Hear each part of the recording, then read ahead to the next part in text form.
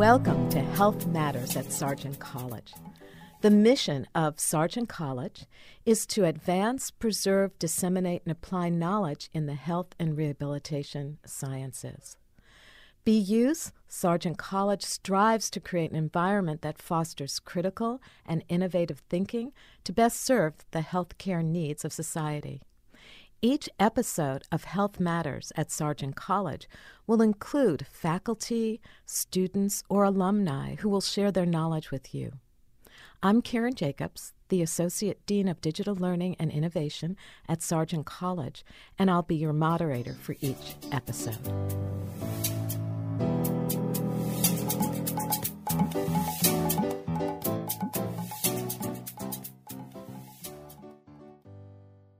Welcome to this episode of Health Matters at BU Sargent College.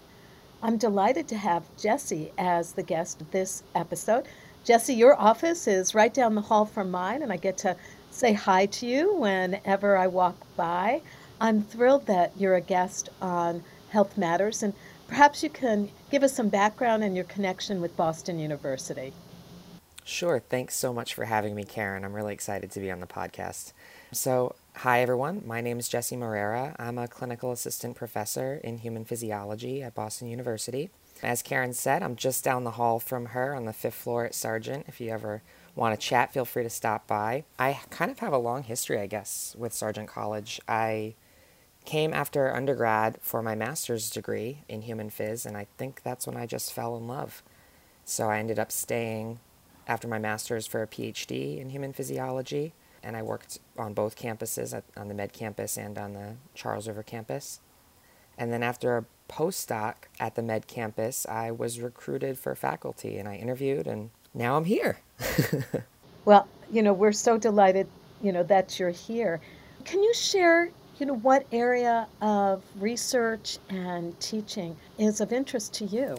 Sure, yeah. So as far as my teaching goes, I am a cardiovascular physiologist by training, so I teach cardiovascular pathophysiology, and I'm working on developing some advanced courses in cardiovascular science as well.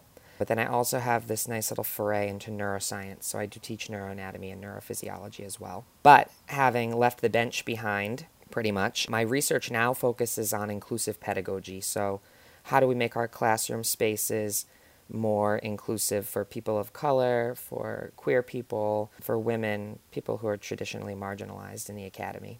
Thank you. So all your areas of interest are so important. Today in this episode, we're going to focus on the last one you were talking about. So I'm going to start with my first question, which is, what are ways we can act to be more inclusive of the LGBTQIA+ community in research? Let's start with research. Sure, yeah. So this is something I think about a lot, right? When we have human participants research, we often do things, for example, like taking demographics when we do, the enrollment for a given study participant. And it can be as simple to be inclusive-minded about study design as doing inclusive demography. So asking questions that are, in a non-marginalizing way about people's sexual orientation, their gender identity, and other facets of their personal identity. And immediately that increases the quality of the data you collect in a human study, because now you're going to be able to run stratifications by these variables and see if, for example, a disease you're studying is differentially burdening this population. And that added knowledge, really helps clinicians hone in on how to treat certain demographics. So it really just begins, I think, at the enrollment. Yeah, and this is something that you have really investigated very thoroughly, and I believe you have a paper on this, is that right, or writing a paper? I'm very fortunate, yeah. We just got commissioned, wonderful group of people and myself, by the American Journal of Physiology, Heart and Circulatory Physiology. I'm friendly with the editor there, Dr. Mary Lindsay, who's been a wonderful mentor of mine, and she was like, I think that people are probably just lacking in resources, right? People might want to do this, but they don't know how. So if y'all really put together like a survey tool that people could just copy and paste questions out of to take inclusive demographics, maybe it would lower the bar and more people would be able to do that. So has this paper been written already, or is this something that you're working on right now? Yeah, we worked on that over the past probably 6 months, and it has just come out. It's in press now, so you can find it on PubMed and at the American Journal of Physiology website. So it is out. Oh, great. Can I put you on the spot for the title and maybe sharing a little bit more that's in the article? Sure. Ooh, the title is somewhat wordy, so if you'll bear with me a moment, I'll pull it up. It's really just about creating inclusive demographics. Our paper is The Importance of Survey Demographic Questions to Foster Inclusion in Medicine and Research and Reduce Health Inequities for LGBTQIA2S plus individuals. And really, it has a couple different subsections in the article where we outline the different reasons why you might want to be inclusive with your demographic taking. So, like I mentioned before, there's some physiological reasons. You might identify different disease burdens in different populations. There are some social reasons. If, queer people, who are everywhere, should by happenstance enroll in a study and take a demographic survey and get asked a question like, what is your gender? And the only two options are man and woman, and they might be a non-binary person, for example. That's very othering. So you actually might do harm you don't even know you're doing to people who try to enroll in your study if you don't take inclusive demographics. And then lastly, I think in today's really challenging political and social climate where there's been a lot of, attacks on the LGBTQ community, it's important for us to remember ways in which we can be inclusive of them. And I think by fostering that in medicine and research, that's one way to kind of counteract all the turmoil. Yeah, this is an important article, and I hope others will access it. It sounds like it will be easily accessible through a search, and maybe you'll be able to repeat at the end of the episode the title and the journal and how people can get hold of it. Sure thing, yeah. Oh, thank you. So another question is, where do we begin if we want to learn more about health disparities in the LGBTQIA plus community? Yeah. Where to begin is sometimes tricky, right? Because it feels like it is its whole own area of knowledge. And I think the best place to begin are with some of the position statements from, major societies. Like there's a really great piece by Dr.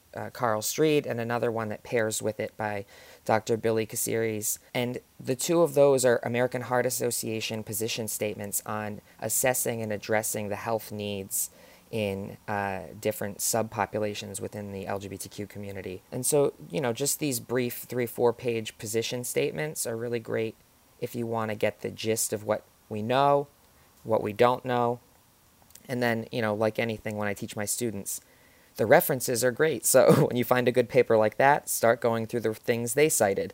And that'll just take you eventually down the rabbit hole of reading. But there's more out there than I think we might initially suspect there is on health inequities and what might be mediating them. So just all begins with the reading. Yeah, the readings are important. We have so much media out there that it's really important to be reading evidence-based literature to become more informed. Oh, I totally agree, because that's, the tricky thing too in the digital age is there's a lot of misinformation on the internet, and so you have to be able to effectively sift through that. And I think that's why, I agree, the best place to start is with the evidence-based stuff. Yeah, and you gave some really good strategies. So even with your own article that is now published or available, looking at the references that you have and then following through with those to get more information is important. Is there any reading in particular, a book, a couple of books that you might recommend that people begin to read to be more knowledgeable? I think, honestly, exposing ourselves to narratives, even in a non-scientific way sometimes, by, for example, queer authors, if you're a reader, it just helps you see the world through a different lens. And, I think reading is always going to be a key to getting there. There is one book that's actually an autobiography of a transgender scientist. It's the autobiography of a transgender scientist, I believe, but it's by Dr. Ben Bars, who was a transgender neuroscientist, and he really laid out all of the experiences he had as an academic in neuroscience before and after publicly transitioning. So I think, even if it's not like a textbook or a medical article, picking something up and reading through someone else's lens can really help you gain perspective.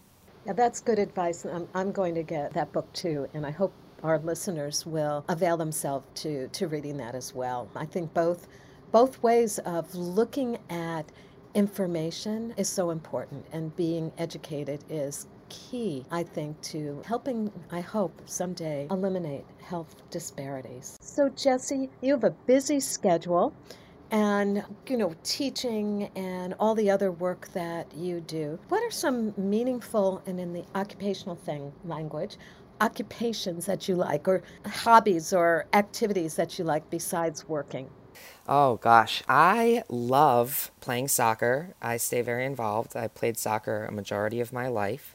And now, as an adult, I somehow found myself on a co-ed over 30 team. But that's been lovely. And I actually recruited Dr. Lisa Roberts, is one of our colleagues here. She's a good friend of mine, and I got her on the soccer team as well. So we have games every Friday night, some pickup on Tuesdays, sometimes pickup on a Sunday. So I really like to get outside and stay active. And on top of that, I love running. I love to go for a long, like slow run and just clear my head when I can't look at the manuscript anymore, you know? Yeah, yeah. Well, I certainly understand that. I don't run. I walk. But just being outside in nature is so important. So, as we come to the end of this wonderful episode, what's your why? What gets you up in the morning? What gets you over to Sargent College? What's your why? Oh, the why I feel like is ever evolving. You know, my why was I loved science and I loved the bench. And as I forayed through my graduate studies and then as a postdoc into teaching, the why for right now is really the students. I connect with them super well and they're so open and honest. And, when I go in the classroom and talk about marginalized communities and I'm authentic with my identity, the students resonate with that and they'll come and tell me personal things about their identities or struggles they're having, and it lets me connect with them as people, and so my office hours end up full and the students are laughing and they're learning about science and about life and how to be a person, and I think the why is definitely the students. Oh, that's great. And I have to say, that's my why too. Jesse, thank you so much for being on Health Matters. And our listeners, thank you for following Health Matters. We hope you're enjoying each and every episode. So stay tuned to future episodes. Thanks again, Jesse. Thanks so much, Karen.